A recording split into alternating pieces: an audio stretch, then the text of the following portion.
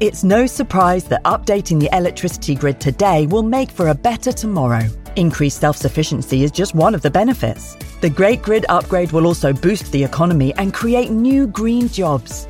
And best of all, you can continue doing the things you love, like watching the latest epic nature documentary or listening to this podcast while caring for the planet too. Find out more at nationalgrid.com. Another day is here, and you're ready for it. What to wear? Check. Breakfast, lunch, and dinner? Check. Planning for what's next and how to save for it? That's where Bank of America can help. For your financial to-dos, Bank of America has experts ready to help get you closer to your goals. Get started at one of our local financial centers or 24/7 in our mobile banking app. Find a location near you at bankofamerica.com/talktous. What would you like the power to do? Mobile banking requires downloading the app and is only available for select devices. Message and data rates may apply. Bank of America N.A., member FDIC.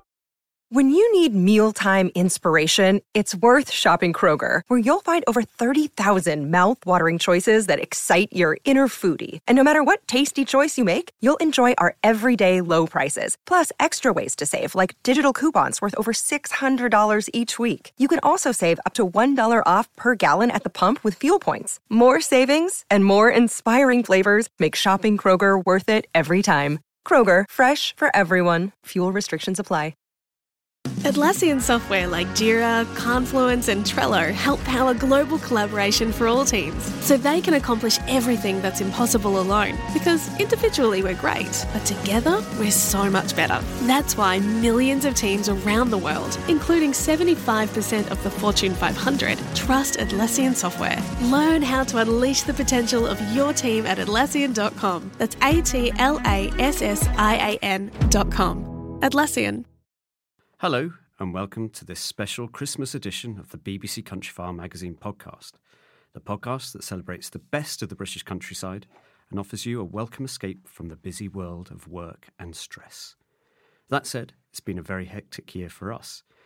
We've published 13 magazines, 500 web pages, and 36, soon to be 37 podcasts. And in those 3 seasons of podcasts, we've been from Shetland to Cornwall and West Wales to Watership Down. So today it's a great chance for us to look back at the highlights from the year just gone and also look forward to exciting adventures in 2020. My name is Fergus Collins and I'm the editor of the magazine. And with me in the studio today are Joe Pontin, features editor. Hello. Caris Matthews, digital editor. Hello. Our section editor, Danny Graham. Hello. And our deputy art editor, Laura Phillips. Hello. So we've got mince pies, crackers and something stirring to drink. So without further ado, let's crack open the booze. And you've had one already. Yeah, the trouble with this bottle is that it's got the most unusual cork. So bear with me. I'm quite scared. Should we take cover? Yay! Right, it better be worth it. Okay, I'm going to...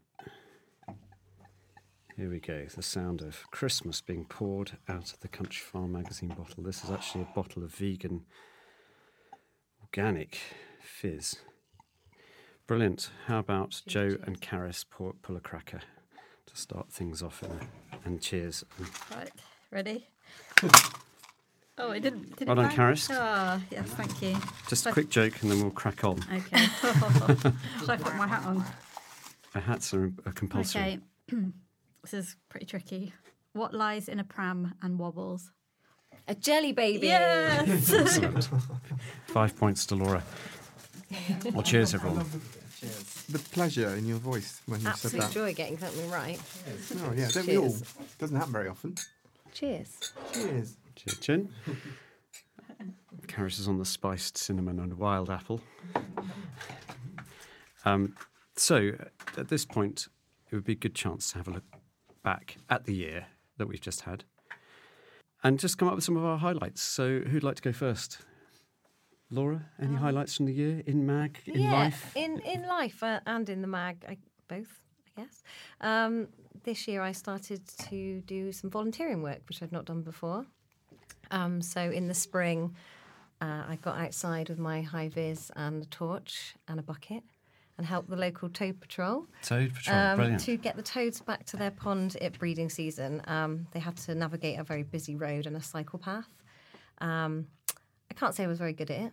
Probably got found about one toad. Oh, good. There were some really expert toad patrollers that had buckets full of about 20 toads.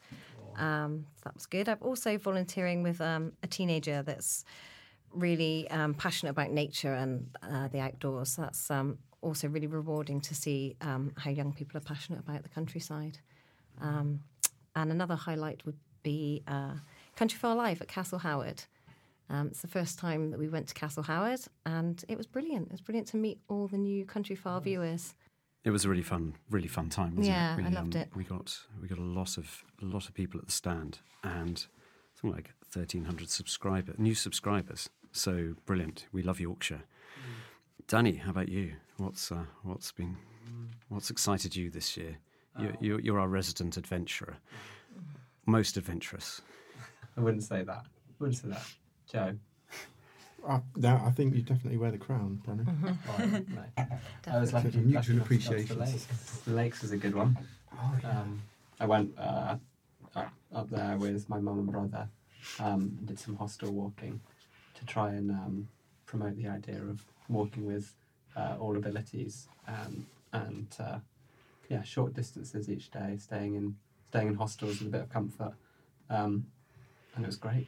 So you're showing that you can go to a really wild place and kind of have an enjoyable time without getting absolutely exhausted and completely and utterly frustrated with life. It didn't quite work out like that though. It was pouring with rain the whole time, windy, but my mum loved it. You sure you didn't go to Wales? Yeah. Didn't you have a wild night in Black Sail? Yeah, we stayed in Black Sail, which is I think it's one of the most remote hostels. Am I right saying that? In one of the most Must be remote one of them. YHA. There's no road to it. No road to it. And yeah, we were in our beds very early, admittedly, but about 12 o'clock there was a knock on the door, and Mountain Rescue came piling in looking for a guy who'd apparently gone off wandering into the hills. They found him the following morning, thankfully, and he was okay. Wow. He'd been out all night. Gosh. Yeah. Pretty extreme. Yeah. Even in summer in the Lake District. Yeah. It was May, wasn't it? Yeah, May. Yeah. God. But it was a brilliant time. My mum really enjoyed it, so we're planning the next adventure. And that was written up in the magazine. It was written up in the magazine. Yeah. Fantastic. Yeah. Strongly, I would strongly recommend it. Take the oldies for a walk in the hills, following Danny's advice. Karis, how about you? Well, sticking with the family theme, so in the summer, my parents celebrated their Ruby wedding anniversary, and we all stayed in Brecon Beacons near Langorse Lake, which is an area that my dad used to visit as a child, so it's quite nice to return. And we tackled a couple of hill walks that was sort of all family members could conquer, so that was really good fun. It was also nice to return to Brecon Beacons the following weekend to go to Greenman Festival. So it was a different kind of experience in the Brecon Beacons, but still really great sort of outdoorsy festival and really good music lineup. I've also been trying to avoid using a car as much this year, so doing some sort of slower journeys, some by bike, so taking all my camping stuff on bike and exploring the area around Bristol and Bath. So that's been sort of a good highlight of the year. Do you use public transport to get out into the countryside then? So in September, we went down to Cornwall and we took our bikes on the train. So it was pretty easy, actually, to get around. Really? As long as you book. I hear all these horror stories about never getting a bike on the train. And I think as long as you get there enough time just to sort of load up, we didn't have trouble. And it was really a nice way to explore, and you don't have to sit on the A roads all the way down to Cornwall. That's nice to hear a positive story about sort of getting around on public transport, because my image of buses is sort of one bus in and then one bus out the following Wednesday from a small village or even a relatively large town. And that's, it doesn't encourage us to give up our cars, particularly those of us who live in the country. But I think it can be more work at times, but ultimately it's worth it because you don't have the hassle of, sitting in traffic jams and you know that you're not causing such an impact on the environment. True. Joe, how about you? Well, I've got another youth hostel experience and another Brecon Beacons experience where I kind of overlapping a bit, really. Joe is currently sitting in his Christmas wear, his thick outdoors jacket because it's so cold in here. I got cold in the office this morning. I don't have any apologies for that. Danny's in a t-shirt. Danny's hard as nails. So my youth hostel experience was it's like I decided to get away for a night with some friends, and we just went on a mini adventure to the Brecon Beacons, and I just love the fact that with youth hostels you can do that. It's very easy. Though having said that, they can be quite difficult to book. But anyway, we got into this particular one, popular because it's near Pen y Fan, which, if you don't know, is the largest hill in the Brecon Beacons, the largest in the southern Britain. Yeah, that's right. It was a very simple day, really. We just arrived early. It was a beautiful sunny day, and I discovered that I hadn't really considered how people walk. You know, when you go with a group and you don't know people quite well, but until you walk with them, you don't really know how they walk. Turns out one of my friends, ex-military, doesn't really walk. He charges hills. Yeah. And so I spent most of the time on my own, just bringing up the rear, chugging up the hill slowly. I was enjoying the day, so I didn't really mind. I got to hang out with them at the top. Of course, they were cold by the time I got to the top, so they just wanted to move on. But we had a really nice weekend, and we had cooked a nice meal in the youth hostel, and then, headed home the next day. So I just think that was a highlight. Another one was somewhere called the Hannah Peshar Sculpture Garden, which is in Surrey. That's Hannah Peshar, Peschar, if you're busy Googling.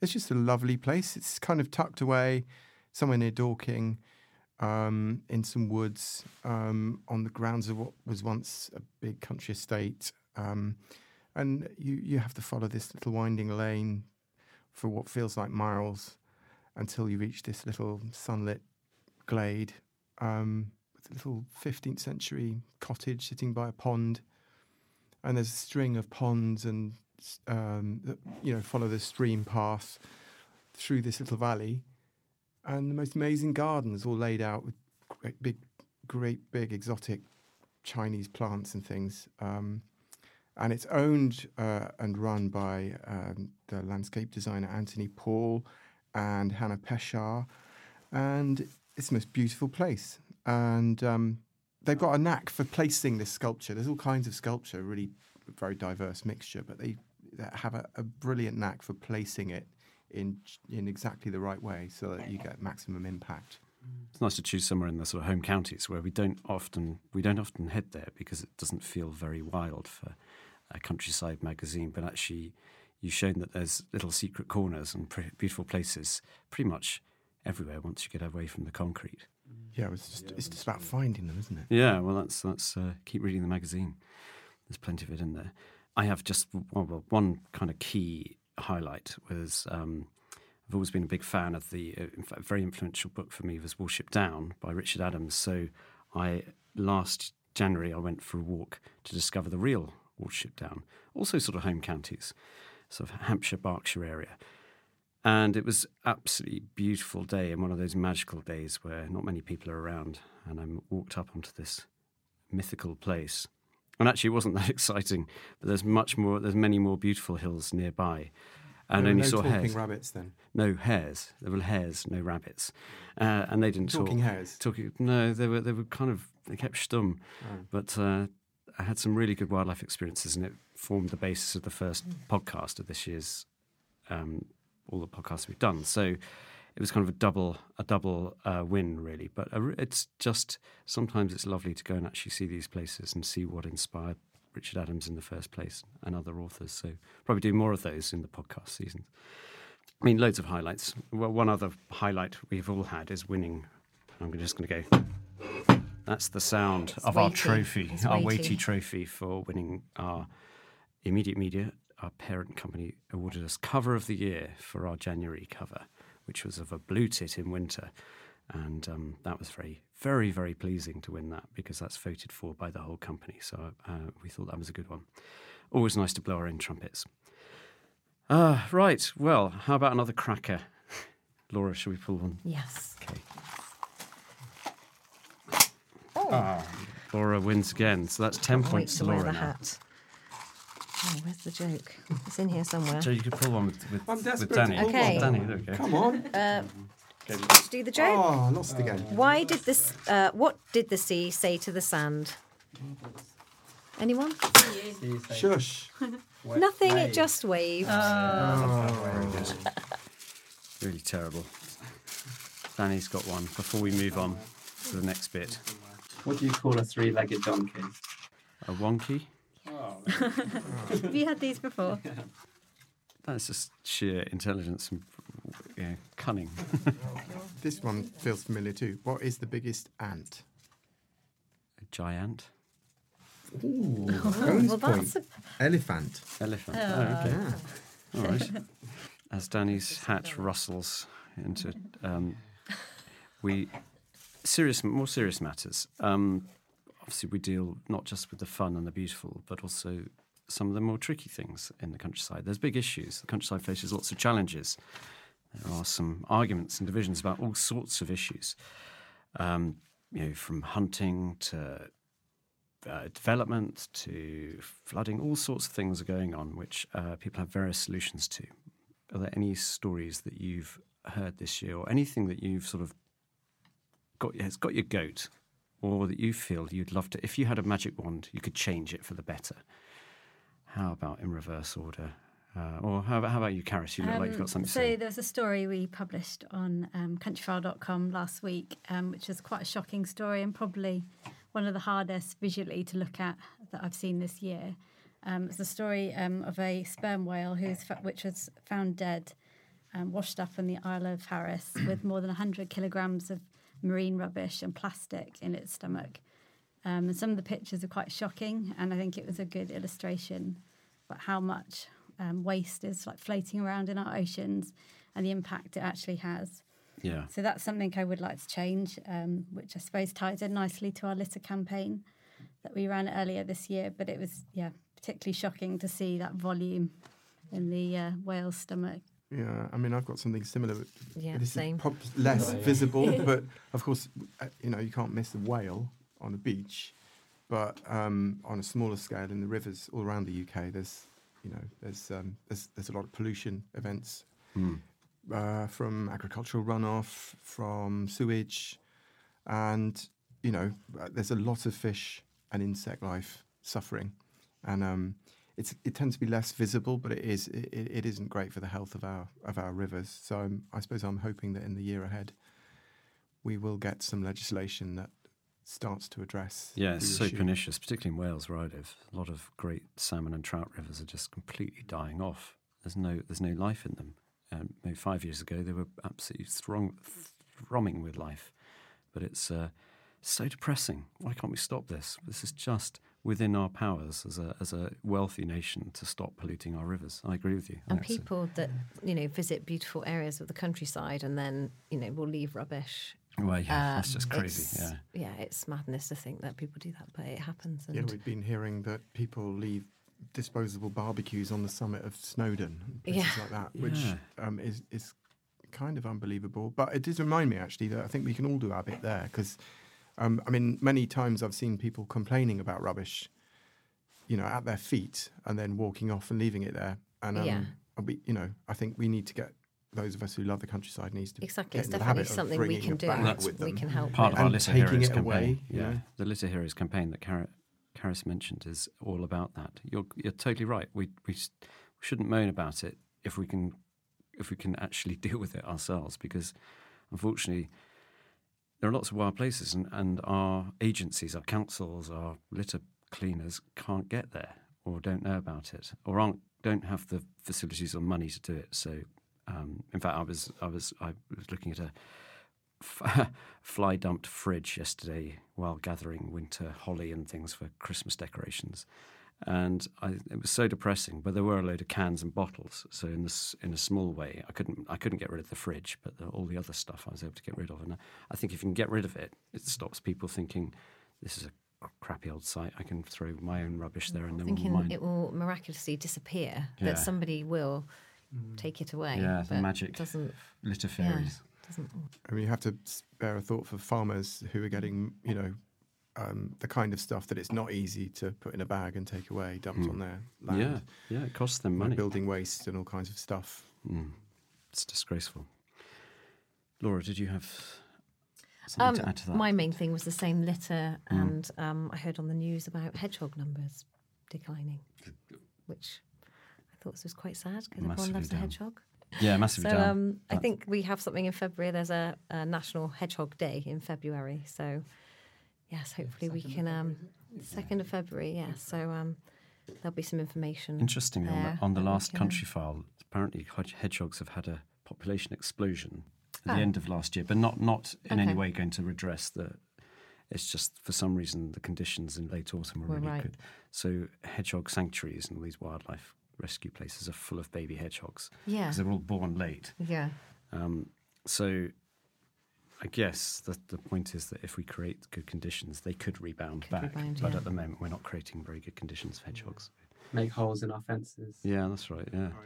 Stop grubbing up hedges. Yeah. What, so they can go from garden to garden, Yeah, they can roam over a larger area, find food and so on. Yeah. And actually, on that point, just leave a small area of your garden to be slightly wild. That's probably one of the best things people can do. Yeah, that the tidiness thing that people have about gardens is like anathema to wildlife. Stop it. Be messier. Yeah, be messier. In that case, I'm doing quite well. I was going to say, same. Yeah, good. Well, your wildlife will thank you. Well, that's the thing. Get notes through the door saying, please clip your hedge. Well, yeah, but... Do you? No, friends of mine in Abergavenny do. Yeah, absolutely.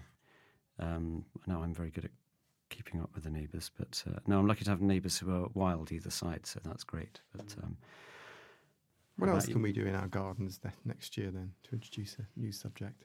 Well, to improve wildlife, to increase wildlife. Somebody was telling me that it's actually really important to leave a bit of bare earth.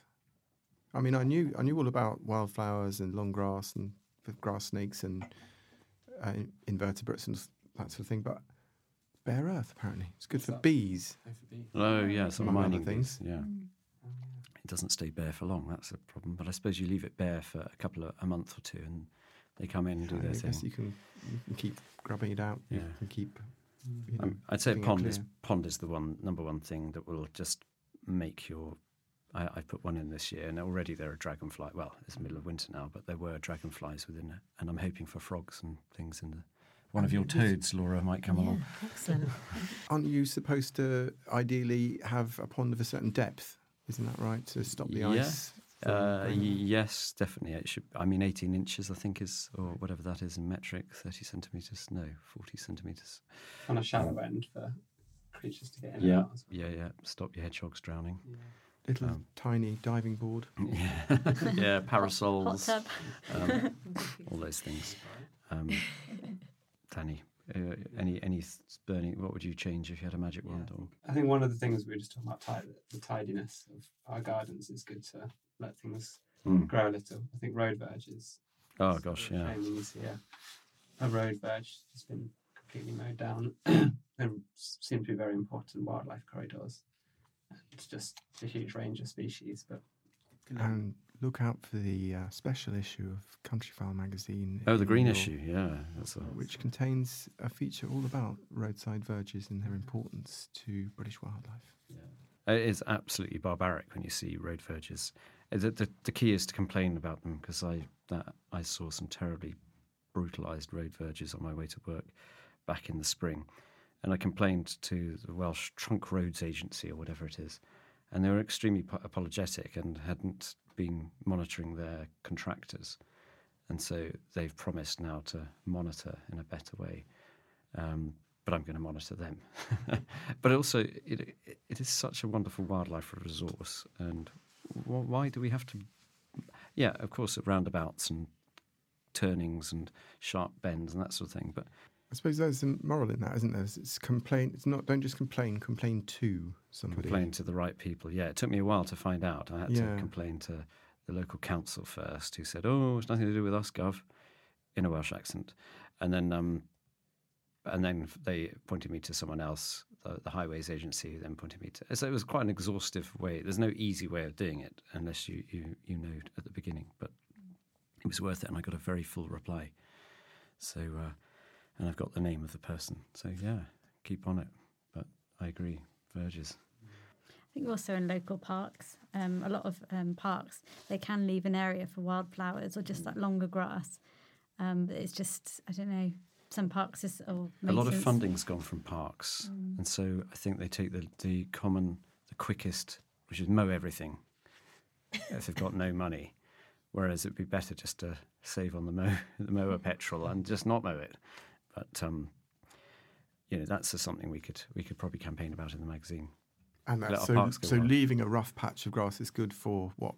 Pollinators? Yeah, butterflies, grasshoppers, all sorts of, bees, innumerable little insects, which obviously then feeds the birds and mammals and bats and all sorts. And then I suppose the seed heads, once if you leave the plant there long enough for the flowers to turn into seed heads, then it's food for birds. Yeah.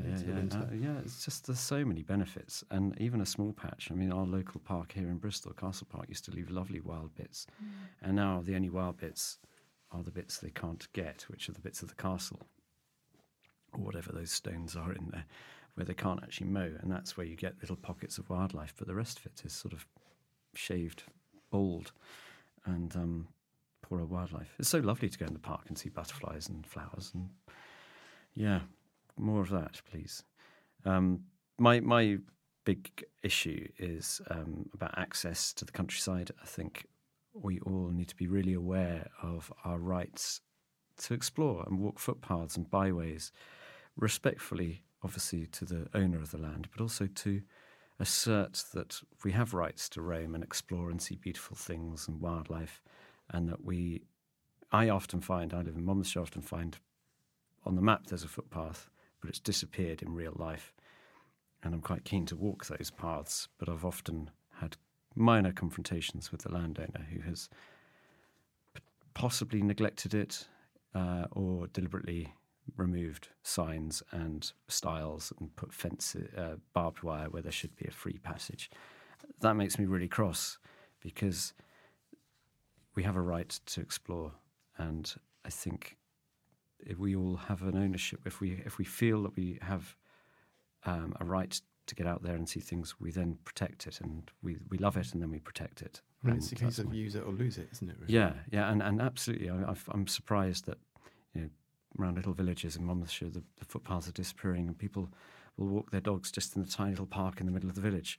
Yeah, and it can have a real effect on how you're able to navigate or orientate around a place. So if you start losing some of those routes, then you end up having to go a long way round. And it may suit the landowner for that route to quietly vanish, but it doesn't really work in the long term. I guess we do have to think about the long term as, who knows, maybe we won't be driving so much in the future. Maybe we'll have to go under our own steam. Yeah, we'll need these routes. We're always going to need these routes. They were routes of our ancestors, going from work to home to lovers to whatever paths of desire. You see, those are. You cut across a field.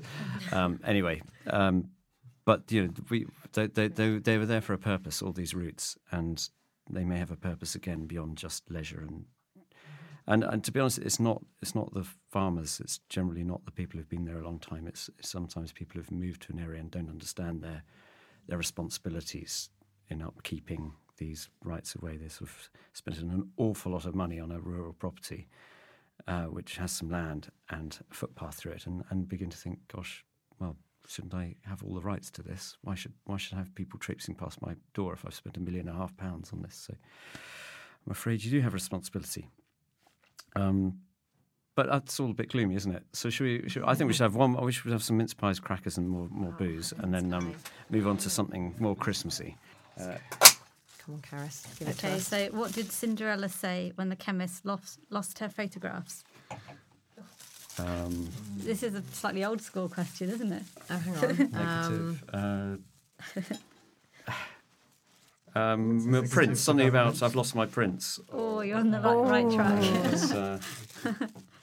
Shall I? I think we're going to need someday my prince will come. Oh, yeah, good. Okay, excellent. Yeah, I feel quite negative about that joke. Oh, all right, okay. I think what you need, Fergus, is your Christmas hat on. Yeah, I haven't pulled the cracker yet, but right, we've got one more opportunity later. The hat going free. Excellent. It's realise we're all going to have to start making reusable crackers. Yes, well, we're talking about litter earlier. Actually, We've got that's a good idea crazy- for the mag next year, isn't it? Yeah. Reusable crackers. I think I suggested that this Do year. send any Oh, other- did you? Yeah. Yeah. It's not made the cut. You know, all the best ideas are older ideas. Could aren't they? reuse toilet rolls, make beautiful crackers. Yeah. Well, please do send us your ideas for reusable Christmas idea. Reusable Christmas, yeah. Dreaming of a green Christmas. Okay, talking about Christmas, what countryside-related thing, anything, would you like as a Christmas present? Well, I would like a dog, but I don't think it's a very good idea. You can have mine. No thanks. He's very naughty. He's lovely, but he's naughty. Yeah, I would like a dog, but I just don't have time currently for a dog. So I know that it would be a very irresponsible thing to do. Joe, you But I only live do- once. You only live once. Well, it might be one of those things. You know, sometimes you think you can't possibly do anything else above your current sort of burden, but then you start doing something and you realise you can fit it in after all. You know, and actually you often find that with things, but I just think it might be a step too far. But I'm looking forward to the time where that might be possible. Right now, it's not. You not just got particularly cats, easy. didn't you? So you've got them. Yeah, no, You have are- cats, Cats okay. are only a year old, but I think that's given us a taste for pets. That Ah. we've realised we can do Yeah, pets. I would also like a dog at some point. What kind of dog? Oh, small. Oh, yeah, I know that yeah. pretty well. I don't have a very big house, so it would have to be small. I'm thinking a whippet because they're quite quiet. They're happy to do very little for long periods of time, and then They're beautiful. they don't smell, which is a bonus. And then they go like stink when you take them out. Yeah. Well, I have a whippet It's kind of lurcher fun. called Idris, and he is beautiful. He requires relatively little exercise because he just burns himself off in a couple of quick runs. He's the most charming, quiet, absolutely wonderful with kids. But he gets very excited and he jumps all over people for about 5 minutes when he meets people, and everyone's, "That wretched dog, get him off." And then once he's done his mad greeting, which he'll jump up to head height, springing from the ground, which can be a bit off-putting. And we're doing our best to train. But apart from that, he's the most perfect dog. But it might be because he's got a bit of border collie in him as well. Karis, how about you? What are you... So I'm planning to do more. Well, I'd like to get more things done in my garden this in next year. So I'm determined to have a pond put in. Oh, yeah. So it's not quite countryside, but it's outdoors related. So I'd like to get my garden finished off, possibly build a shed so that I can do more crafty projects and sort of do more allotment digging and growing. So that's sort of my hopes for next year. Danny's We're just all eating a looking mince forward pie, to so he's fresh unable to produce. speak. Laura, have you got a... I struggled a bit with this one, but I think maybe just try more things in the countryside that I haven't done before. Possibly get a bike. I had a bike. I haven't had a bike for a while. Oh, a bike. Oh yeah, I like I'm with you on cycling that. from the city out into the countryside, and where I live in Bristol, it's actually quite easy. There's lots of really nice cycle paths that go from the city out to the countryside. Come so out yes. to my house for tea. Yes, I could, couldn't I? Yeah, Yeah. So you're all welcome. There's the incentive. yeah, Come on. so maybe Okay. a bike just to get me out there. Something I'd like. I'm with you on that. I'd really want to do some mountain biking. I want to do some proper off-road. You know, Bike packing, would you go? maybe that would be great. Oh, that's That's exciting. fun to do. So explain what bike packing is. So I've done a bit of that this year. So you pack all your tent and your equipment onto your bike and then just cycle. So it's quite a nice sense of freedom. So we've done sort of 50-mile radius around But you can put it Bristol. on a mountain bike. you or on can a- get on a touring sort of bike. a touring bike. I mean, I'm just using a hybrid bike, so you don't need all sort of, flashy gear. It can be quite hard work if you're in a hilly area, but it's just really nice to be able to see how far you can go and then pitch your tent for the night without having to sort of deal with cars and trains. So can I ask you, do you just pitch your tent wherever you sort of stop? It depends or do you where go in to the a country. campsite? So you can, in somewhere like Dartmoor or Scotland, you can obviously, there's a lot of areas you can wild camp for free. We did use a sort of campsite. So one place we stayed, which was nice, was near Farley Hungerford, which is near Bradford-on-Avon. In Wiltshire, yeah. Which is Very really nice. pretty. But it's probably best to chat with the landowner if you're just pitching up anywhere. There's lots of sort of unofficial rules as well, aren't there? Like when, especially in Scotland, camping away from roads and out of sight, not having fires and things like that. There's a lot of campsites that you can stay quite cheaply, particularly if you turn up without a car. They'll often allow you to stay for quite sort of a low cost. So Yeah, probably if people they're interested in it, probably a good idea to look up Leave No Trace camping. And I think there's some articles on the we have a very Countryfile good website. beginner's guide to wild camping. There we are. See, lots of useful information. Danny, now you finished your mince pie. I just like getting maps. I like getting a map of anywhere, and that's where, for me personally, I feel lots of my adventures start. It's with a map. Oh, nice. Yeah. So you can just analyse the map before you've even gone anywhere, and you can sort of visualise what the valleys will look like and the mountaintops, and then you get to go there and explore that area. And it's always different. It's always completely different. Well, for me personally, to what I've conjured up in my head. Both are really good. I think I tend to find both are good. Like, create this image in your head, and then you go there, and then once you come back, you can look back at it again, and you sort of, as you're looking along the contours and the paths, you can remember your Oh, that's lovely. Anticipation is such an important part of travelling, isn't it, and exploring. I often find the reality of that that ridge that looks really enticing is it's endless. Yeah. And there's another summit, and then another summit, and then another summit, which is kind of exciting, but also like the map leads you to think, oh, this could be just a 2-hour quick jaunt up, and 6 hours later it's getting dark, and that map, it didn't tell me how long.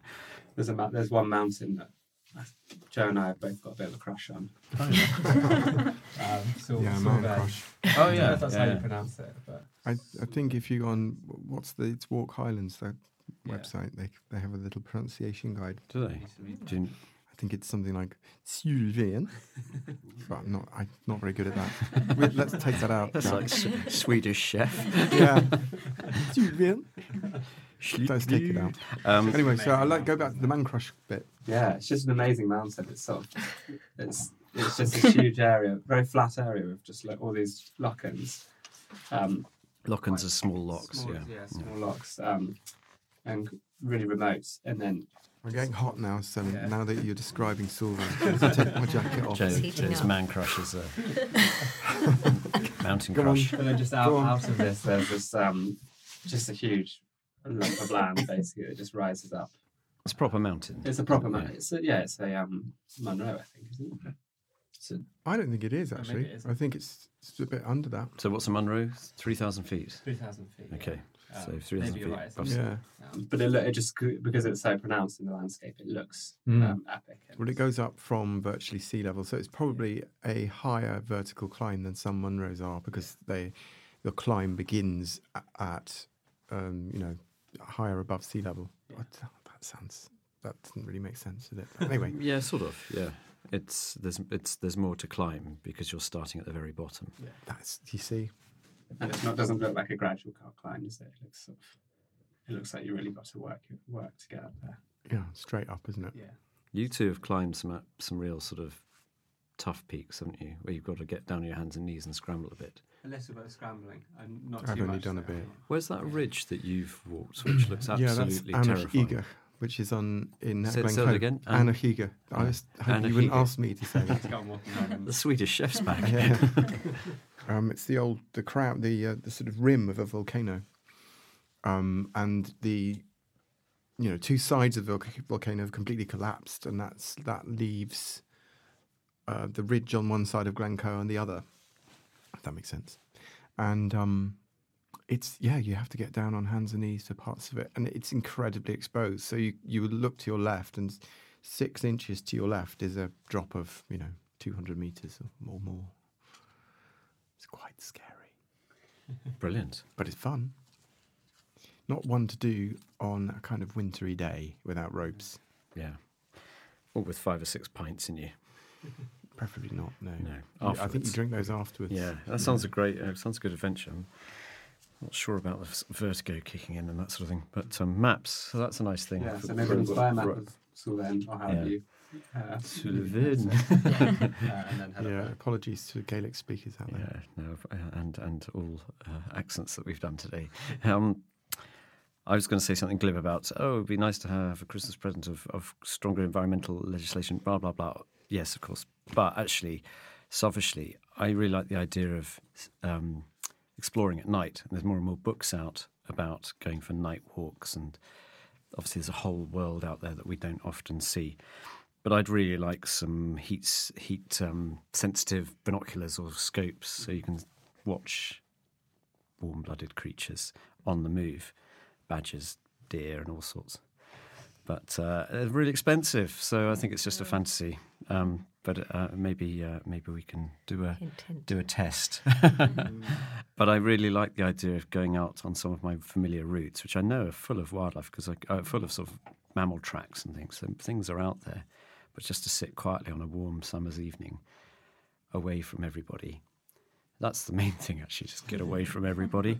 But with these scopes, and it would be so exciting to see these, because I've done it once in a woodland near Bristol, and it was absolutely, it's eerie to see deer feeding in a glade 200 yards away, and they're totally unaware of you. But you would never know they're there, just walking through. So do they pick a lot of stuff up? Can you see? You can see them really clearly, really good ones. You can get a really clear image.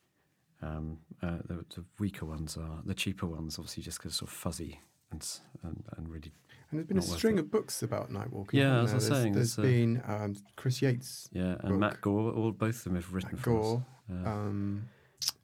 Dixie Wills. Yeah, so it's clearly an undiscovered continent. All these experiences that you can. We just don't. I think one of the big differences is whether you go on your own or not. Yeah, Because if you go out on your own at night, that it's completely different sensation. I mean, it's got something to be said for it, but it's quite frightening at times. I've done it when I lived wild. It was quite. I've found even walking familiar paths, turn off the torch, and the night just closes in on you, particularly in woodlands. I used to find that, but I've got a bit more bit more used to it, because I often walk back from the bus stop through the woods in the dark. I listen to the radio on my headphones, and really, while walking in the dark, that started to sort of spook me slightly. But now I can happily walk along, listen to the news, not bothered. Really, I think it's you just get used to it. Just sneak up on you. Yeah. But the thing is, you wouldn't worry about an axe murderer during the day. So in a way, they don't come out in the day. They'll be tucked up at night. They're nocturnal animals too. No, strictly after dark, axe murderers. Yeah, well, you would know. Yeah. She's killed and she'll kill again. Some good Christmas presents there. So if anyone's feeling generous, listening in, maps for Danny, scopes and all sorts of wonders. Not a dog for me. No, a small dog for Laura. And a bike. A dog and a bike. That's quite greedy, actually. So we're at the end of the year, and it has been a busy year, and we've done lots of things that we talked about. What are you all looking forward to doing? I mean, the magazine will have plenty of work for you to do, obviously, but what have you got any plans, that exciting countryside adventures that you'd like to talk about? I've got one ambitious one and one less ambitious one. My brother texted me yesterday saying, do I want to walk across Wales this year? So that's my ambitious one. North to south or east-west? I'm not sure. He just said, can we pick the most exciting route across? So. Oh, that's interesting. It'd probably have to be north to south then, or south-north. Maybe north to south and then east to west, and then north-west to south again. Wow. Zigzagging all the way around. Good. I think picking your own routes is the smart way to do it. Yeah. Very often. Instead of following the book. Yeah. Sort of like I do think that. Yeah, really? Okay. I mean, sure, you've had someone who knows what they're doing picking a route previously, but I think there's some great routes out there that no one has officially declared a route. Yeah. Oh, I completely agree with that. That's really interesting. That there are all these guidebooks with walks in them and magazines with walks in them, but obviously there are hundreds of thousands of miles of path out there, And there must be fantastic walks that no one ever does. I mean, I suppose what it does do is it helps you to avoid the kind of dull bits that you don't look dull on the map, but turn out to be dull when you actually get there. Yeah. And keep those paths open. Keep them open, yeah, exactly. Tread the forgotten paths, forgotten corners. How about you, Laura? What have you got planned? I don't plan that far ahead, but I think it's really important to be creative, and I like in my spare time to make things. I'm quite a crafty person, and I think we have lots of inspiring makers in our magazine. We have basket makers, and we have a stained glass artist in a recent issue, and I think it just inspires me to do workshops and, create things, and that's what keeps me happy, is to know that I'm always creating something. And that's a really good. I think that's a really good point about the happiness. Yeah, it does make you happy, and especially learning these traditional methods. I quite like to have a go at pottery making and stuff like that. So true. Actually, getting down and making things, the process of it all, is so absorbing, mindful, but also rewarding. Very and rewarding. Actually, you feel much. It's more gratifying than so many other things that we do with our time. Yeah, and I think because those sort of traditional methods kind of got forgotten for a long time, there's a real resurgence. People love the idea of going back to the traditional methods of creating things, and I think it's really interesting to learn. Reaction to the digitalisation. Yeah. Sorry, Karis, being digitalised. But you do crafts as well. I mean, you make silver jewellery. I think it's balanced. So like Danny mentioned, he wanted some new maps. Although it's great, you can use apps, and there's lots of digital platforms you can use. There's nothing, I think, that can beat having like the actual thing in your hand. And perhaps we shouldn't always rely on technology, particularly in the outdoors. It's to make sure that you can do the basic map reading and have those. And that's from our web editor. Yeah. So I think it's balanced, isn't it? It's like you wouldn't just rely on one thing. Do come to our website to find out how not to be digital. Spend more time away from screens. Yeah, really. But how about you, Joe? 2020? Well, it's look, are any exciting trips, adventures to share? Well, I hope I'm going to go on some exciting adventures. If I'm going to be modest, if I'm going to be sort of modest, like think about the definitely doable ones, I want to spend a lot more time in my local countryside.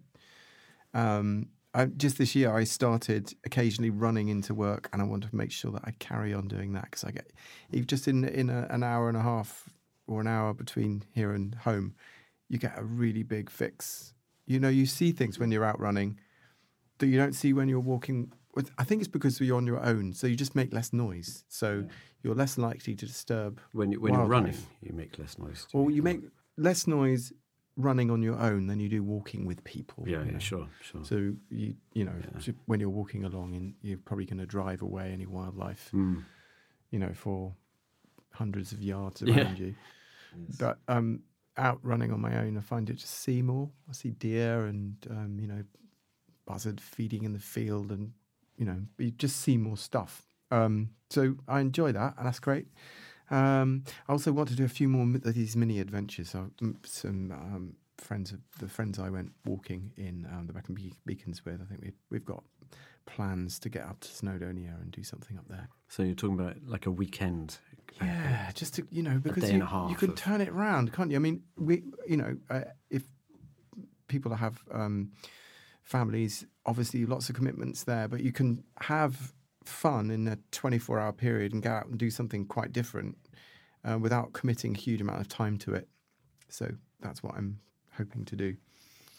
Also, just want to be a bit more active, do a bit of mountain biking, as I mentioned. I think that would be fun. Well, we're doing. Well, you take the podcast recorder with you, Joe, when you do your mountain bike.